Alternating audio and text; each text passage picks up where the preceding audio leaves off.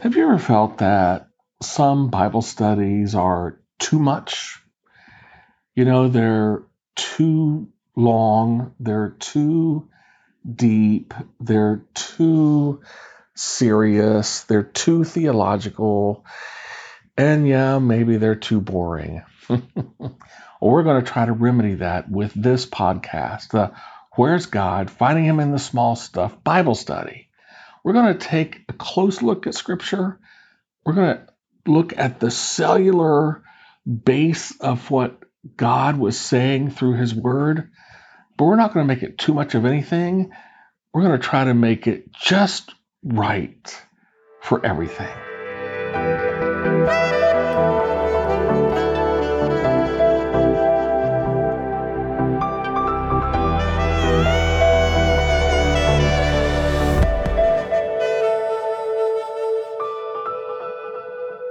Some people call it Rosh Hashanah.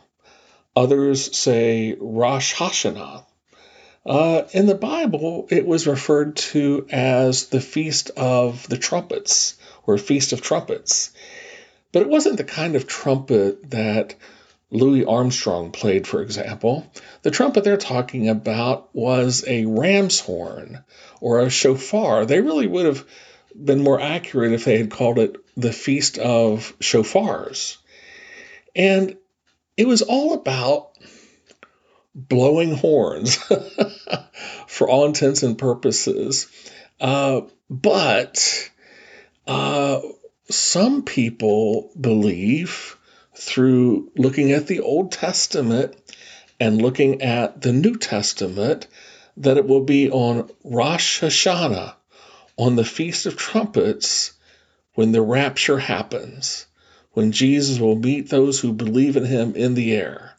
We don't know what year it will be, but we do know what day it'll be, Rosh Hashanah. Well, listen to this episode, because that's what this episode is all about.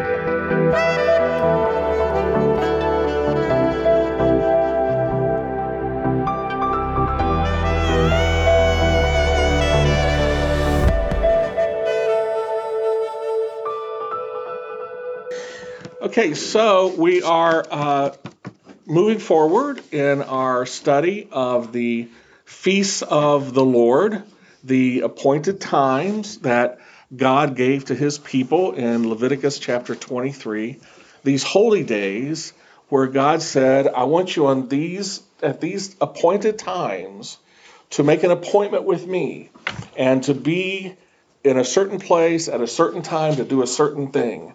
I'm supposed to have a doctor's appointment next week, and I'm hoping it snows so I don't have to go. But that's an appointed time. I'm supposed to be at the doctor's office at a certain time, at a certain place, to do a certain thing. And this is the same way. This is an appointed time for God's people to do that too. And I go to the doctor to have better health physically, and God wanted His people to have these appointed times with Him, these appointments with Him, to have a more healthy life spiritually. And each of them had certain things that they concentrated on, they were focused on, to help His people know Him better, understand Him better, and be closer to Him as a result of these times when they come aside from their normal day-to-day living to meet with Him. And so we've had the first four so far, and these were the four. There's 7 feasts, like we said, and there are 4 that are in the fall. We've talked about all of those now, and those were Passover, unleavened bread, the Feast of First Fruits, and then the Feast of Weeks, or what we call Pentecost. And we said before that those 4 feasts, those 4 holy days, for us as Christians, look back to Jesus' first coming. He fulfilled in that first coming what those 4 feasts, those 4 appointed times, talked about, what they concentrated on, what they focused on, what the purpose of them were supposed to be. He fulfilled all 4 of those the meanings behind those four holy days. So now we're moving into the fall feasts, the fall appointed times. And there are three of those, three left, right? The three of those, the one we're going to talk about today is the Feast of Trumpets, which is also known as Rosh Hashanah or Rosh Hashanah, but I'll call it Rosh Hashanah. The Day of Atonement, which is known as Yom Kippur, and then the last one, which is the Feast of Tabernacles, which is also known as Sukkot or Sukkot. And for us as Christians, these next words, the first four look back at Jesus' first coming. The next three, these three in the fall, look forward to what's going to be happening next in the calendar of what God is doing, what's going to be happening in the future in terms of the way that God deals with his people and that we see Christ in what's going to be happening in the future with him and with our relationship with him. So today we're looking at the first of the fall feast, which is called the Feast of Trumpets, or today it's more widely known as Rosh Hashanah. So what is the theme of this? We said that, the theme of Passover was redemption. The Feast of Unleavened Bread was sanctification. The Feast of First Fruits was resurrection. And so what is the theme of the Feast of Trumpets or Rosh Hashanah? And generally, the broad idea of it is freedom, but it's freedom through repentance. So, God freed his people from slavery in Egypt through Passover, but they experienced freedom as they went and moved to the Promised Land. And throughout this time, there were times of repentance which gave them freedom. And for example, at the foot of Mount Sinai, where they had to repent of the way they worshiped the golden calf, and they needed to do that before they could move into the freedom of the Promised Land. So that's kind of the idea of the Feast of Trumpets, or Rosh Hashanah, is the idea that you gain freedom through your relationship with God, but that comes through repentance. That's the idea. So let's look and see kind of what God said about it in his word. Turn to Leviticus 23, and this is my new Bible, and it's called the Tree of Life Bible. The Tree of Life Bible, I got it actually because of this study that we're doing, because I've been so enthralled and excited about the things we're learning. And the Tree of Life version is written by the Messianic Jewish Family Bible Society. So it's put together by Messianic Jews. And what they have done with this translation is they do everything looking at it through the Jewish perspective. So both Old Testament and New Testament, because they're believers in Christ, but they concentrate on, translating it from the Jewish world, the Jewish worldview, and the Jewish history. And so I'm going to read it today, and you'll probably, if you read along, you'll see some of the differences and why they have translated it this way. And I have found it to be already really enlightening. So anyway, Leviticus 23, and we're going to start at verse 23. And it says, Adonai spoke to Moses, saying, "Speak to Bnei Israel, saying, in the 7th month, on the first day of the month, you are to have a Shabbat rest, a memorial of blowing, shofarot, a memorial of blowing, shofarot, a holy convocation. You are to do no regular work, and you are to present an offering made by fire to Adonai." So that is all that God gave them in Leviticus. If you want to turn over to Numbers 29, he gave them a little more detail about it. Chapter 29 of Numbers, and starting with verse 1, it says, "On the first day of the 7th month, you are to have a sacred assembly. You are to do no laborious work. It is for you a day for sounding the shofar." And I bet everyone's translation says sounding the trumpets. Right. And so there's a difference in terms of the way you think about it, isn't there? So when you say a trumpet, you think of, Louis Armstrong, right? That kind of trumpet.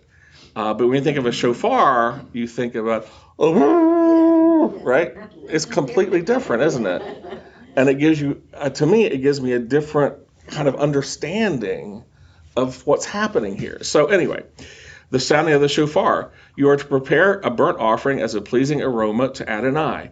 1 young bull from the herd, 1 ram, and 7 male lambs a year old, without flaw, with their grain offering of fine flour mixed with oil, 3/10 of an ephah with the bull, 2/10 with the ram, and 1/10 with each of the 7 lambs, as well as 1 male goat as a sin offering. The male goat's always the sin offering in all of these, to make atonement for yourselves.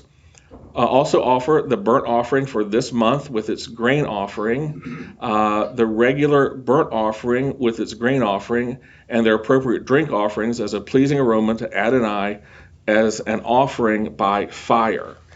So the Feast of Trumpets occurred on the first day of the 7th month of Tishri. It's called Tishri. And the way they determined when that would happen is it all was based on the new moon. And the new moon is almost no moon. There might be just a little sliver of a moon for a new moon. So this is when they knew that the first of Tishri was happening. And it's the only holy day that God gave them that starts on the first day of a month. And it was the first day of the 7th month. We know the number 7. We talked about that before, how significant that is. So the first 3 holy days are all in the month of Nisan, which is April, May. The Feast of Weeks is happening in June or July. And the Feast of Trumpets and the Feast of Tabernacles and Yom Kippur, the Day of Atonement, all happen during Tishri, the 7th month, which is in September to October timeframe. So, what is it? What is it? What happened? There are sacrifices that are made that God calls for here, which is a part of all of the holy days that we've been talking about. All of the appointed times required sacrifices to be made. No work to be done. So it's he calls it himself. It's a Shabbat. It's a Sabbath. There's no work to be done. And other than that, which is common for pretty much all of these, the one distinctive for the Feast of Trumpets is what? Blowing the trumpet, blowing the shofar, right? So that's pretty much it. So let's go on home and we can process it. No, it's a day of the sounding of the trumpet or the sounding of the shofar in the temple and throughout the land of Israel. So it's today called Rosh Hashanah. But that name is never used in the Bible. Rosh Hashanah is you don't find that anywhere in Scripture. It's a name that they attached to this holy day during the 2nd century A.D., which is about 1,500 years after God gave this to his people as a holy day to be observed. And today, for the Jewish people, it is the beginning of a new year. And you say, well, wait a minute. I thought we had Passover in Nisan, according to the Jewish calendar, that Nisan was the first month, and that was the new year. And you're right. So they have two New Years. We talked about this before, but just to give you an example, in today's world, January 1st is the New Year's Day of a new year to the calendar year. But if you go to school and you're a student, the new year starts when? In the fall, right? So you have a calendar new year and a New Year's Day. And you have, if you're a student, a new year starting for the school year and the first day of school. And that's a new year for you as an academic. So this is the same kind of idea for them. The actual New Year's Day calendar new year is the first of Nisan, when Passover is in that month, and the Feast of Unleavened Bread and the Feast of First Fruits. Those are all during the first month of the calendar year. But the Feast of Trumpets begins the civil year, or you might call it the fiscal year, or whatever you want to call it. It's more of the kind of secular year, I guess you could say, for them. And so they still celebrate it as kind of the start of a new year, even though it's not the new year of the calendar year, it's the new year of kind of the fiscal year, the civil year that they have. So it can get a little bit confusing, but there's a reason that they did that, and we'll talk about that in a little bit. So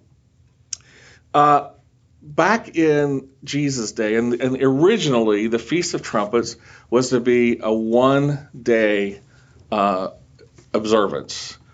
He says, you come together, you blow the trumpets, you do the sacrifices, and you're done. It's a one-day Shabbat, a one-day Sabbath. Passover is to be a one-day, although, as we said, it's attached now to the Feast of Unleavened Bread. So it's now kind of an 8-day celebration. But Passover itself is one day. And so the Feast of Trumpets was also to be a one-day celebration.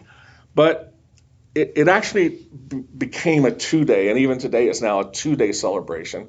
And the reason it kind of got to that point is because sometimes it's kind of hard. Back in those days, before mass communication and so forth, it was kind of hard sometimes to tell when's the first moon actually begin. Because what if it's a cloudy night?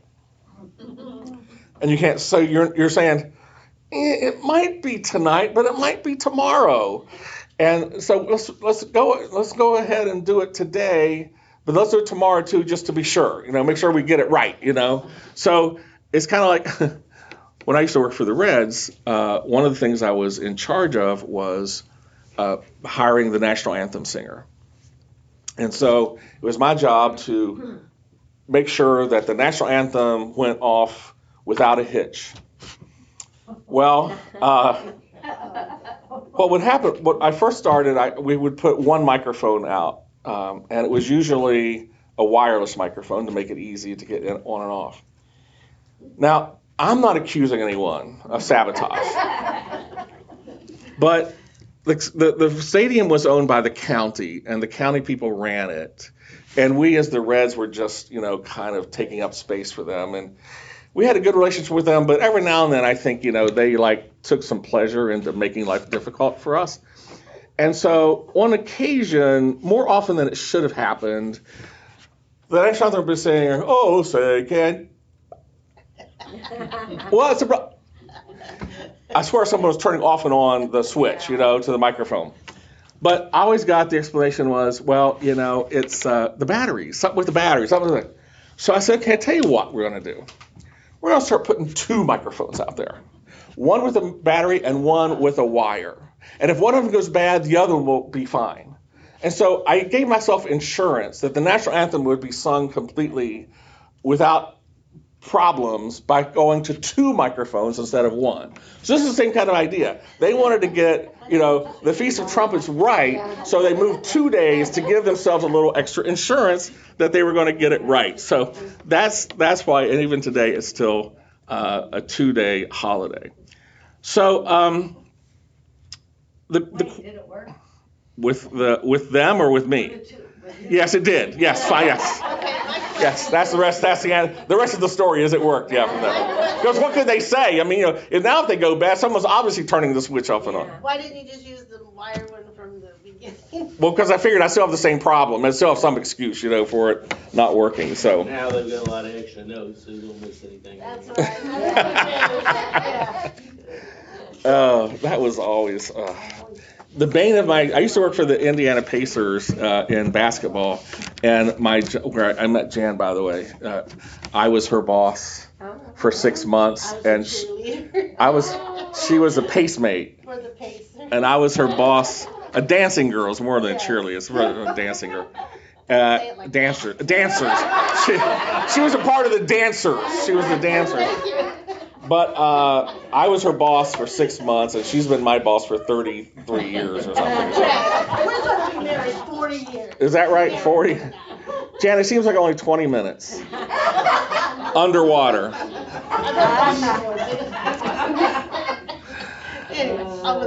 And now we're trying to have a serious discussion here about Rosh Hashanah. Okay, so the question is, we already talked about it briefly, but what kind of trumpet was it? So I wanted to read this because he does a really good job of kind of explaining. There were, metal trumpets, but they weren't used for this particular purpose. So here he explains how they came together. It says, most English Bibles do not clearly distinguish the different types of Hebrew trumpets. There was a straight metal trumpet that was flared at the end. God commanded the sons of Israel to fashion 2 silver trumpets of hammered work in Numbers. The priests sounded these silver trumpets over the sacrifices as a memorial to the Lord. In Solomon's day, the number of silver trumpets in the temple had grown to a magnificent ensemble of 120 trumpets. According to Josephus, the Jewish historian, the priests also blew this trumpet from the southwest corner of the temple wall to announce the beginning and ending of every Sabbath. Renderings of these silver trumpets have been uncovered archaeologically, with depictions of them found on the Victory Arch of Titus in Rome. We talked about that last week. And on silver coins minted during the Simon Bar Kokhba revolt. Talked about that too. In recent days, these trumpets have been reconstructed by the Temple Institute in Jerusalem in preparation of the future rebuilding of the temple, which has to be on the Temple Mount. So the other Hebrew trumpet, a shofar, was a curved trumpet fashioned from a ram's horn. In the Hebrew language, the shofar, ram's horn trumpet, was clearly distinguished from the other metal kind of horn. Trumpets constructed from cow's horns were rejected due to the reminder of Israel's idolatrous worship of the golden calf in the wilderness. The ram's horn was seen as a much more pleasant reminder of God's deliverance or freedom of Isaac through the ram caught in its horns in the thicket. So remember that story? Abraham took Isaac up to sacrifice him as God told him to do. And just before he did that, God stopped him and said, I've provided the sacrifice for you. And it was a ram caught by his horns in a thicket, which is interesting because rams are climbers. They are mountainous animals. They know not to get caught in a thicket by their horns, but this one did. And so the rams, that's where the idea of the ram's horn starts, that the ram was the source of deliverance or freedom for Isaac, which gave freedom and deliverance to God's people. And it was caught by the ram's horn, which is why the ram's horn is the one that is used and lifted up for the shofars. And what they do is they actually take the ram's horn and they have a process where they actually stretch it and they polish it and they do all this stuff. And so it's a ram's horn, but they actually construct it and make it so that it can be sounded as a horn better. It says, when Scripture designated the first of Tishri as a day of blowing and a memorial of blowing, the type of trumpet for Rosh Hashanah was not specifically identified. Almost without exception, historical observance and rabbinic tradition specified the shofar, not the silver trumpets of the priests, as the primary instrument intended by Scripture. Perhaps the original reason for specifying the ram's horn is to be found in the announcement of the Jubilee year. Scripture designated the shofar, not the trumpet fashioned from precious metal, as the trumpet to be blown on Yom Kippur. Every 50th year, the shofar announced the arrival of the Jubilee year, in which the slaves were freed and the fields were given rest from the farming cycle. The modern custom of sounding the shofar at the end of Yom Kippur preserves this ancient command even though Jubilee years are no longer redeemed.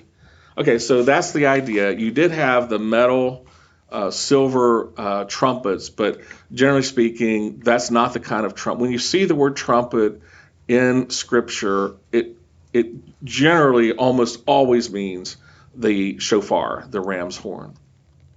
So what kind of blast do you sound on that shofar? So he goes on to talk about that too. He says, after the destruction of the temple, because remember you're supposed to sound the shofar in the temple. So it says, after the destruction of the temple, much debate arose among the rabbis concerning the sounding of the shofar, since Scripture did not explicitly describe the manner of blast required. A compromise was reached that covered all possibilities. Again, we're good about getting that insurance, right? We're not sure. Let's just do a little bit of all of it. So it says there was a long, unwavering blast, then 3 short, broken blasts, and then there was something in Scripture that's mentioned declared to be a 9-part staccato blast, somewhat reminiscent of sobbing. Collectively, the following pattern was developed for blowing the shofar: a long blast, 3 short blasts, 9 staccato blasts, and then 1 long blast. So there were a lot of blowing of the horns going on back in. The number 7 isn't in there somewhere. Like they blow it 7 times.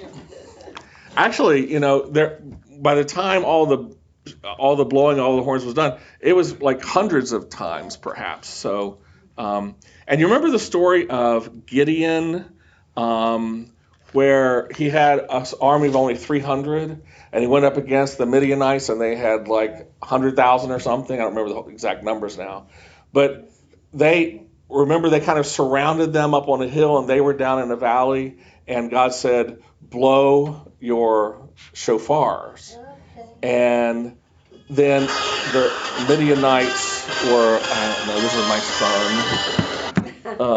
son. So the Midianites were panicked, and they ended up killing each other, as it turned out. Well, the reason for that is because the shofar was well known to the Israelites' enemies as kind of their battle. The cavalry would blow the bugle. This is like they knew that if a company of soldiers were coming from Israel, they were blowing a shofar as they came. Well, what they heard that night, and remember it was in the middle of the night, was 300 shofars being sounded. And so they thought, not that there are 300 men, each with 1 shofar, they thought there were 300 companies of soldiers coming because they sounded like 300 shofars. So the reason they panicked wasn't because they had 300 men coming against them. They thought they had 300 times, and that is why they panicked. Of course, God put the panic there too, but you can understand, if you hear a shofar, it's loud. They call it a blast, and it really is. You can imagine 300 of those going off at night, and it's kind of echoing and reverberating around, and so that's why the panic happened. Well, can we tell you a little story about that? Please, absolutely. She will tell us. Does it involve microphones? When we were in Israel, we were in Tiberias in a hotel on the shore of Galilee, and there were shops down, and they stayed open late, and then they didn't take the merchandise inside at night, and some guy played the shofar. Oh my goodness. They kept us awake. That some of the other couples were on the other side. They were disappointed that they didn't get a lakeside view. And I said, we'll trade. Just go there. It was Yeah. so annoying. I can't imagine getting to sleep with that noise going on. You can't. Well, they were selling these out of the shop, and so Yeah. the guy would go out there and say, well, this is how you do it if you want to buy one of those. And he was practicing all night long for Do they for the actually play a customers. melody or just? No, just No. the blast. Yeah. But there's a good blast and there's a not good blast. And if you're not trained on how to do it, it can sound terrible. If you know how to do it, it at least sounds reasonable.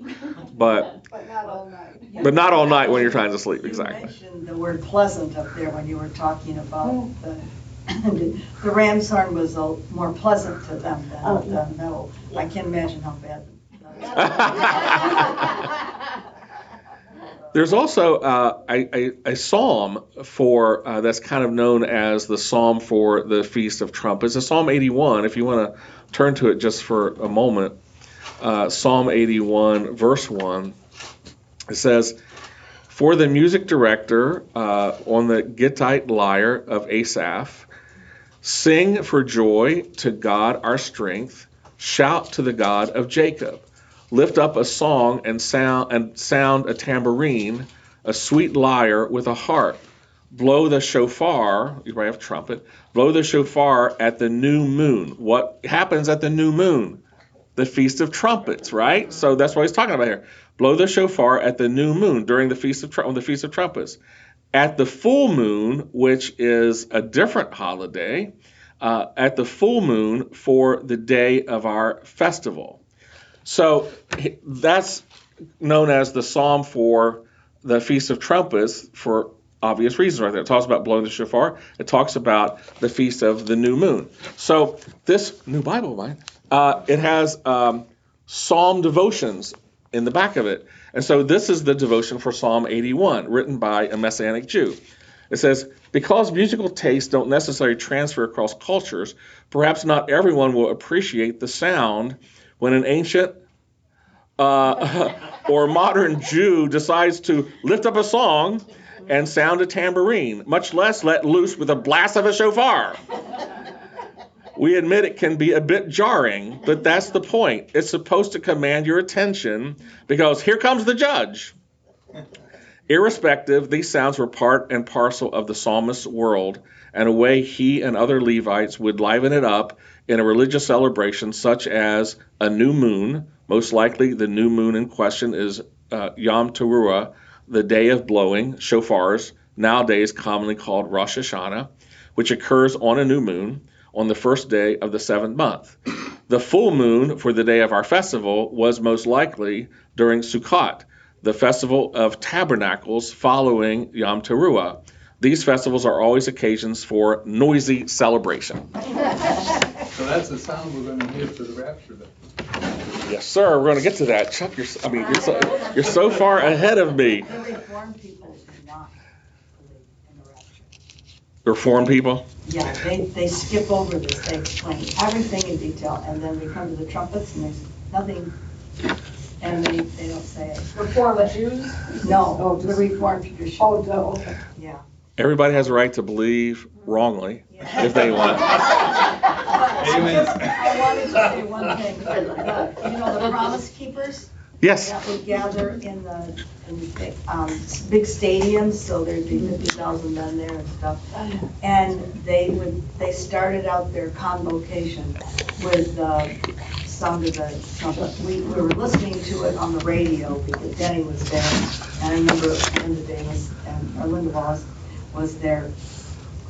And that was startling. Chauffeur or trumpet? The shofar. Yeah. Yeah, that was just, we don't hear it all the time. And No. we know its significance. Yes. Ancient times. And it was just really, it gave you the shivers. Good shivers. No question about it. Yeah. So let's talk about some of the traditions of Rosh Hashanah, of the Feast of Trumpets. Rosh Hashanah is on the first of Tishri, the first day of the 7th month. And the Day of Atonement, Yom Kippur, is on the 10th of Tishri, 10 days apart. And so this 10-day period is known as the Days of Awe, AWE, the Days of Awe. And Jewish tradition says that during these 10 days, God judges you and decides whether you get to live for the next year. And so that's why it's called the Days of Awe. If you know you have 10 days for God to make a decision on your future, living or dying, those are kind of serious days, aren't they? And so the idea is that God reviews on Rosh Hashanah the books of judgment in heaven. And then on Yom Kippur, he metes out his decision. So basically, it's during these 10 days between Rosh Hashanah and Yom Kippur that you can change God's mind and to mete out a positive judgment on your behalf. And so during those 10 days, you're meant to have serious self-reflection. You're meant to repent of your wayward lifestyle. And it's a time throughout the land where no, joyous celebrations are supposed to happen. No weddings, for example, happen. During this 10-day period is a day to be solemn and circumspect and to really, get on God's good side, if you want to put it that way. And so they spend a lot of time to do that. One of the other traditions they have is called the casting ceremony. And if you want to look in Micah chapter 7, this is where it's called the casting ceremony. Let's see if I can find it here. Micah. Yeah, no, it's not Micah. Where did I put Micah? Hold on. There we go. Okay. Yeah. Micah chapter 7. Micah 7, verse 18. Okay. It says, Who is a God like you? Who is a God like you, pardoning iniquity, overlooking transgression? This is what we want him to do, right? During that time of all. To pardon our iniquity, to overlook our transgression. For the remnant of his heritage, who is us, who were the Jewish people, he will not retain his anger forever because he delights in mercy. He will again have compassion on us. He will subdue our iniquities, and you will cast all our sins into the depths of the sea. You will extend truth to Jacob, mercy to Abraham, and that you swore to our ancestors from days of old. That's another thing important, that you swore to our ancestors days of old. But what do? You cast your sins into the depths of the sea. So this casting ceremony is they would congregate beside a body of water. It could be the ocean, it could be a lake, it could be a river, it could be a pond, it could even be a well. And they would take bread with yeast, which represents what? Their sins, right? And what would they do with that bread? They would cast it into the water. And the idea is by casting their sin into the water, that the water would sweep their sin away and it would be forgotten and forgiven and swept away from them. And so that was part of that 10-day of all that they would do, this casting ceremony. Also, tradition held that the resurrection of the dead after the Messiah's return would take place on Rosh Hashanah.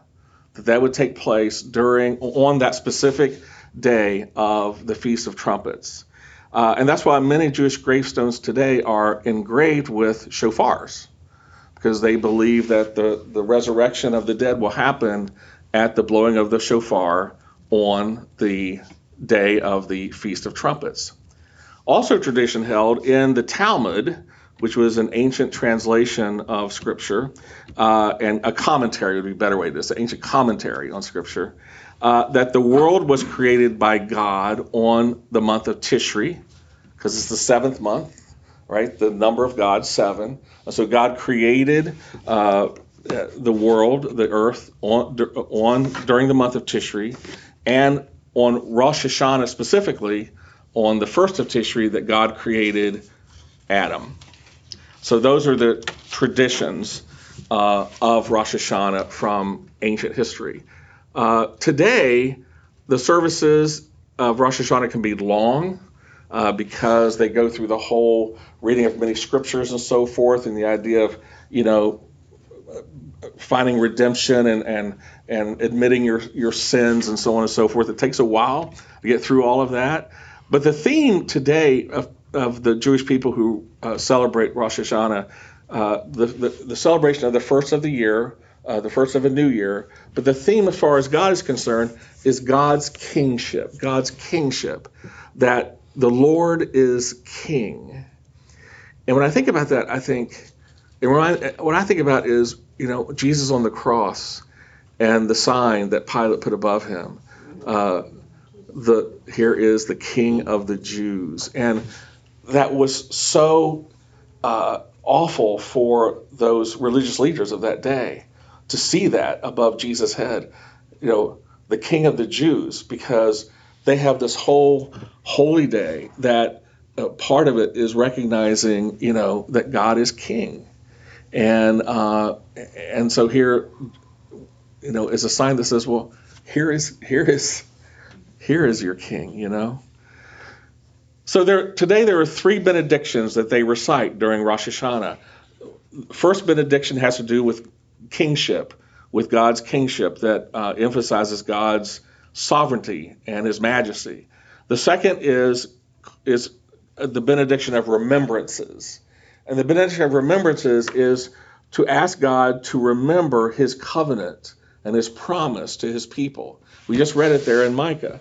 It says, you will extend truth to Jacob, mercy to Abraham, that you swore to our ancestors from the days of old. Hey, God, remember that you made this promise to us as your people. And then the third one is, it has to do all with the shofar again.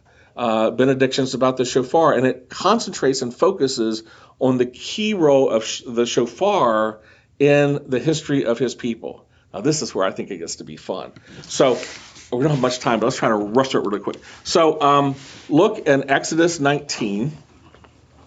Exodus 19. Here we go. Exodus 19, and we're going to start at verse 10. And it says, Adonai said to Moses, go to the people and sanctify them today and tomorrow. Let them wash their clothing. Be ready for the 3rd day, for on the 3rd day Adonai will come down upon Mount Sinai in the sight of all people. You are to set boundaries for the people all around, saying, be very careful not to go up onto the mountain or touch the border of it. Whoever touches the mountain will surely be put to death. Not a hand is to touch it, but he will surely be stoned or shot through. Whether it is an animal or a man, it will not live. When the shofar sounds, they may come up to the mountain. So in other words, God is saying, when the shofar sounds, the people come out of their tents and basically to the base of the mountain to meet ostensibly with him. So Moses went down from the mountain to the people, consecrated them, and then they washed their clothing. He said to the people, be ready for the 3rd day. Do not draw near your wives. No sexual relations during this time.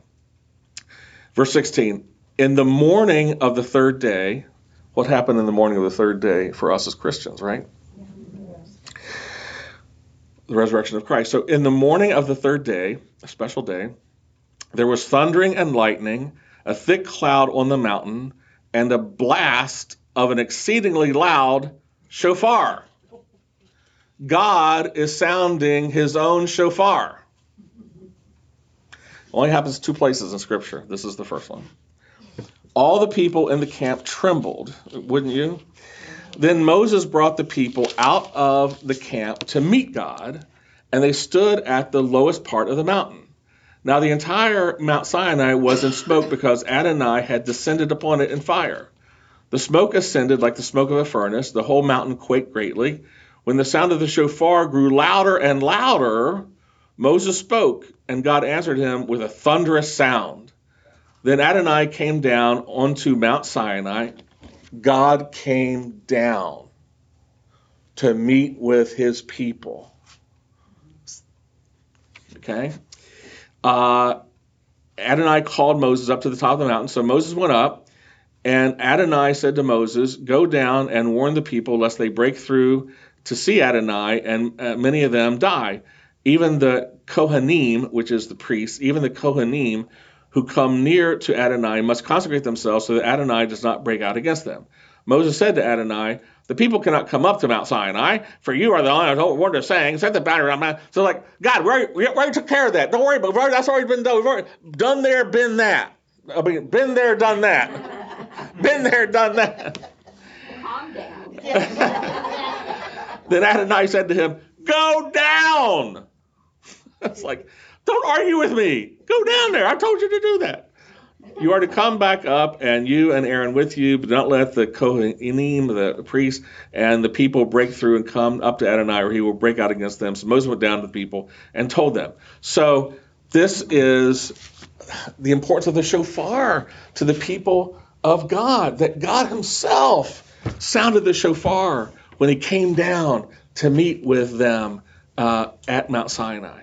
So let's move over then to Zechariah 9, verse 14. This is the second time that God blows his shofar. Now, if you find Zechariah 9, first, just to give you the context, look at verse 9. Zechariah is hard to find. 9, look in your table of contents. Chapter 9, verse 9, it says, rejoice greatly, daughter of Zion. Shout, daughter of Jerusalem. Behold, your king is coming to you, a righteous one bringing salvation. He is lowly riding on a donkey, on a colt, the foal of a donkey. Okay, so you've heard that before, right? A lot of times, right? Right. This passage in chapter 9 is talking about the coming of Messiah.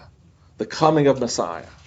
So if you go over then to verse 14, it says, then Adonai will be seen over them, over his people, as his arrow flashes like lightning. Adonai Elohim, that means the God of great power, the sovereign God, the God of great power. Adonai Elohim will blow the shofar. He's blowing his own shofar again. Hasn't happened since, now this is in the future. This hasn't happened yet. This is happening in the future. He will blow his shofar and march in whirlwinds of the south. Adonai Tsevoat, I don't know how you pronounce that. It means the Lord of hosts, the Lord of an army, will defend them. So this is looking at the future when God will come to save his people in the future from destruction. And he will, and the Messiah, and to their thinking of the Jewish rabbis today, this represents the coming of Messiah in the future. Of course, we know that that's already happened. The first one, but he's going to come back again. Isn't he? So we as Christians find this in a little bit of a different place. If you want to go to Matthew, that'll be easier to find than Zechariah. Matthew 24. Matthew. Come on, Matthew. Where are you? 24. Okay. Matthew 24:30. Now, for us as Christians, this is what we see. This is where we see the judgment happening. And what has happened, this is just to give you a little quick reference here. Okay, so verse 24:1. Now when Yeshua, Jesus, went out and was going away from the temple, his disciples came up to him to point out the temple buildings. Don't you see these? He responded to them. Amen, I tell you, not one stone will be left here on top of another. Every one will be torn down. Then verse 3, as he was sitting at the Mount of Olives, the disciples came to him privately saying, tell us, when will these things happen? What will be the sign of your coming at the end of the age? And then he went and he told them certain things. So verse 30, he says, then the sign of the Son of Man will appear in heaven, and then all the tribes of the land will mourn, and they will see the Son of Man coming on clouds of heaven with power and great glory. He will send out his angels with a great shofar, and they will gather together his chosen from the four winds, from one end of heaven to the other. So it's a shofar. The shofar is so important to them and to us. So what I want to do right now is play this video. It's 2 minutes because we are going to now see where is Jesus in the Feast of Trumpets, in the blowing of the shofar. Where is he in all of this? And so Zola Levitt's going to tell us that, and then we'll wrap it up after this. So.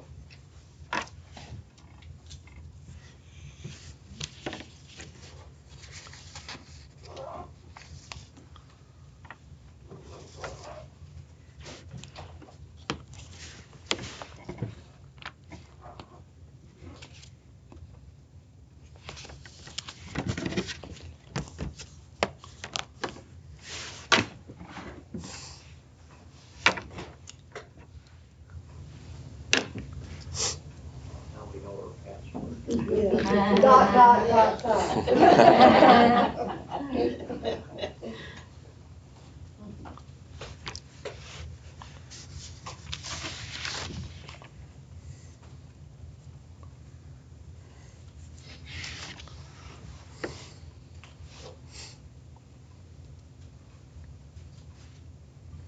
our location is the center of the earth, as I said. I don't know how else to describe it. The temple site in the old city of Jerusalem. Behind me, the parapet, the southwestern corner of the temple, very, very high, where the trumpeter blew the ram's horn to begin this Feast of Trumpets, which we're talking about. Above us, the Al-Aqsa Mosque and the Dome of the Rock. And behind me, along that western wall, the famous Wailing Wall, where the Jews are praying and are preparing, if it is the Feast of Trumpets, then for the Day of Atonement 10 days later, the 10 awesome days before which they must confess all of their sins for the whole year.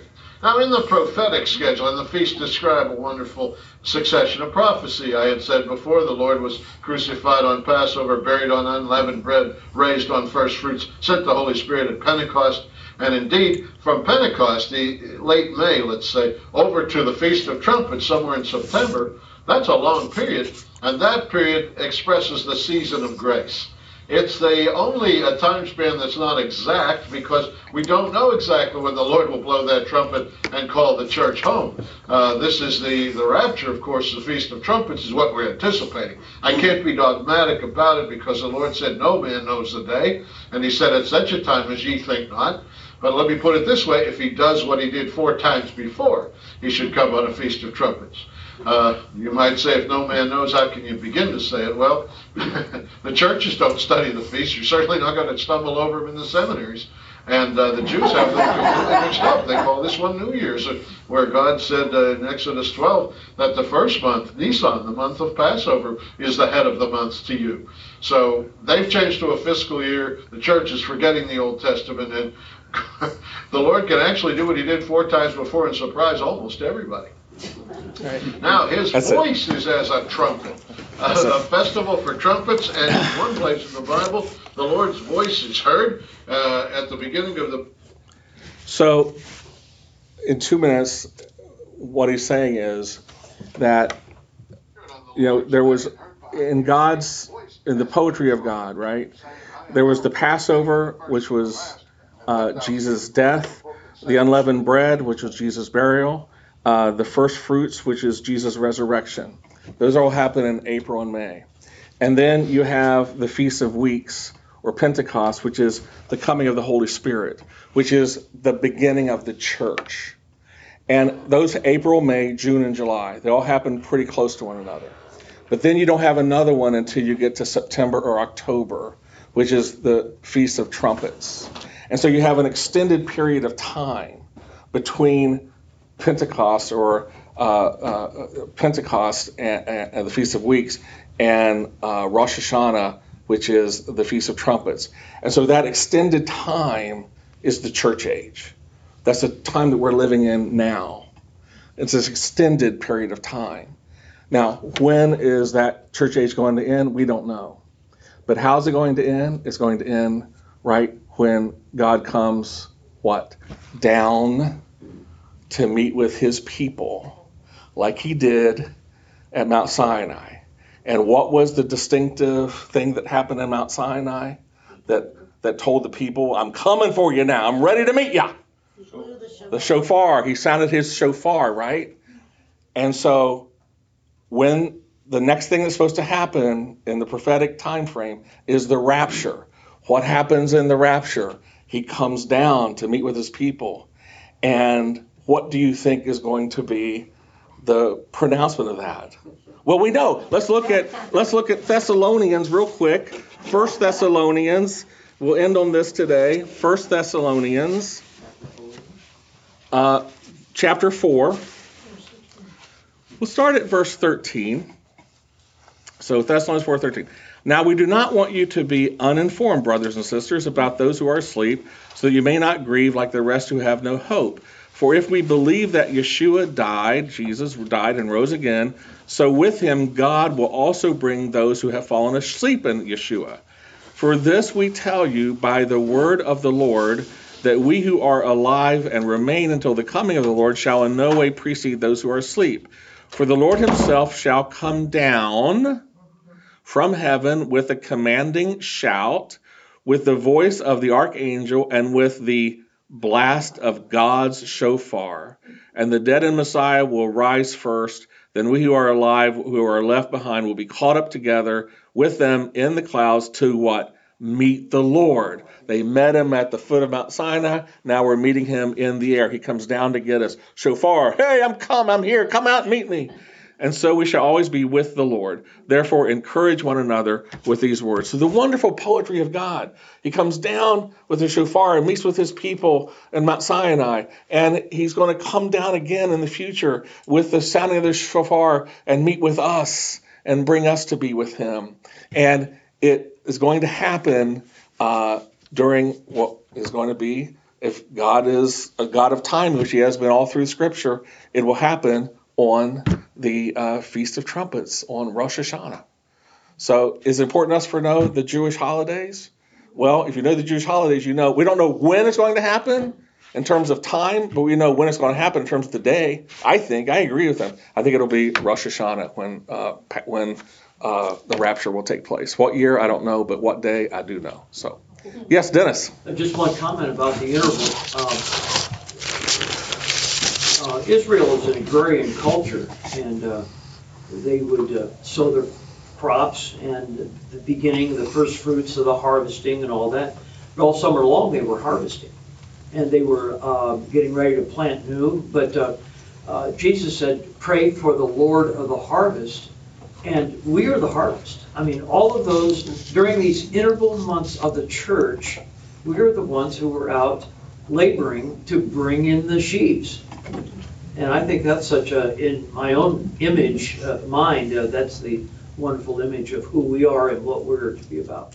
And the interesting thing is, whether we're harvested from this life now during this age, or we're called up in the air to be with him at the rapture, what qualifies us? That for us, that's freedom. We are freed from this life of sin and struggle to a wonderful freedom of a new life and eternity with God. What qualifies us for that transition from this life to the next life, from this life of struggle and hardship to the freedom of that eternal life of wonder and love and joy in his presence? What qualifies us for that transition? It's repentance. We get freedom through repentance. The repentance of saying to God, I'm sorry and I need a Savior. And, you know, in the Old Testament, they had an imperfect redemption. We have a perfect redemption because we have a perfect Redeemer. What qualifies us for that redemption? We repent. We turn away from this life and turn towards him through faith in Christ. And that's what gives us... And believe the gospel. Yeah, believe his word. So, and apply, so that's it. Believe, and we get the freedom of being in a better place someday, whether it's... Maybe we could sing the song that has perfect redemption. Perfect redemption. Mm-hmm. Exactly. We'll sing that next. Good. Excellent. Okay, yes. You may have mentioned this, I don't know, but with the first fruits, I've read it somewhere, that the other people that were raised from the dead when Jesus rose Yes. were part of the first fruits. Yes, we did talk about that. We did talk about where, that was his, that was what he brought, that he wasn't a farmer. He saves lives. And so his offering for first fruits was to bring people back to life. Yeah, exactly. Very good. All right, that's all I got, guys.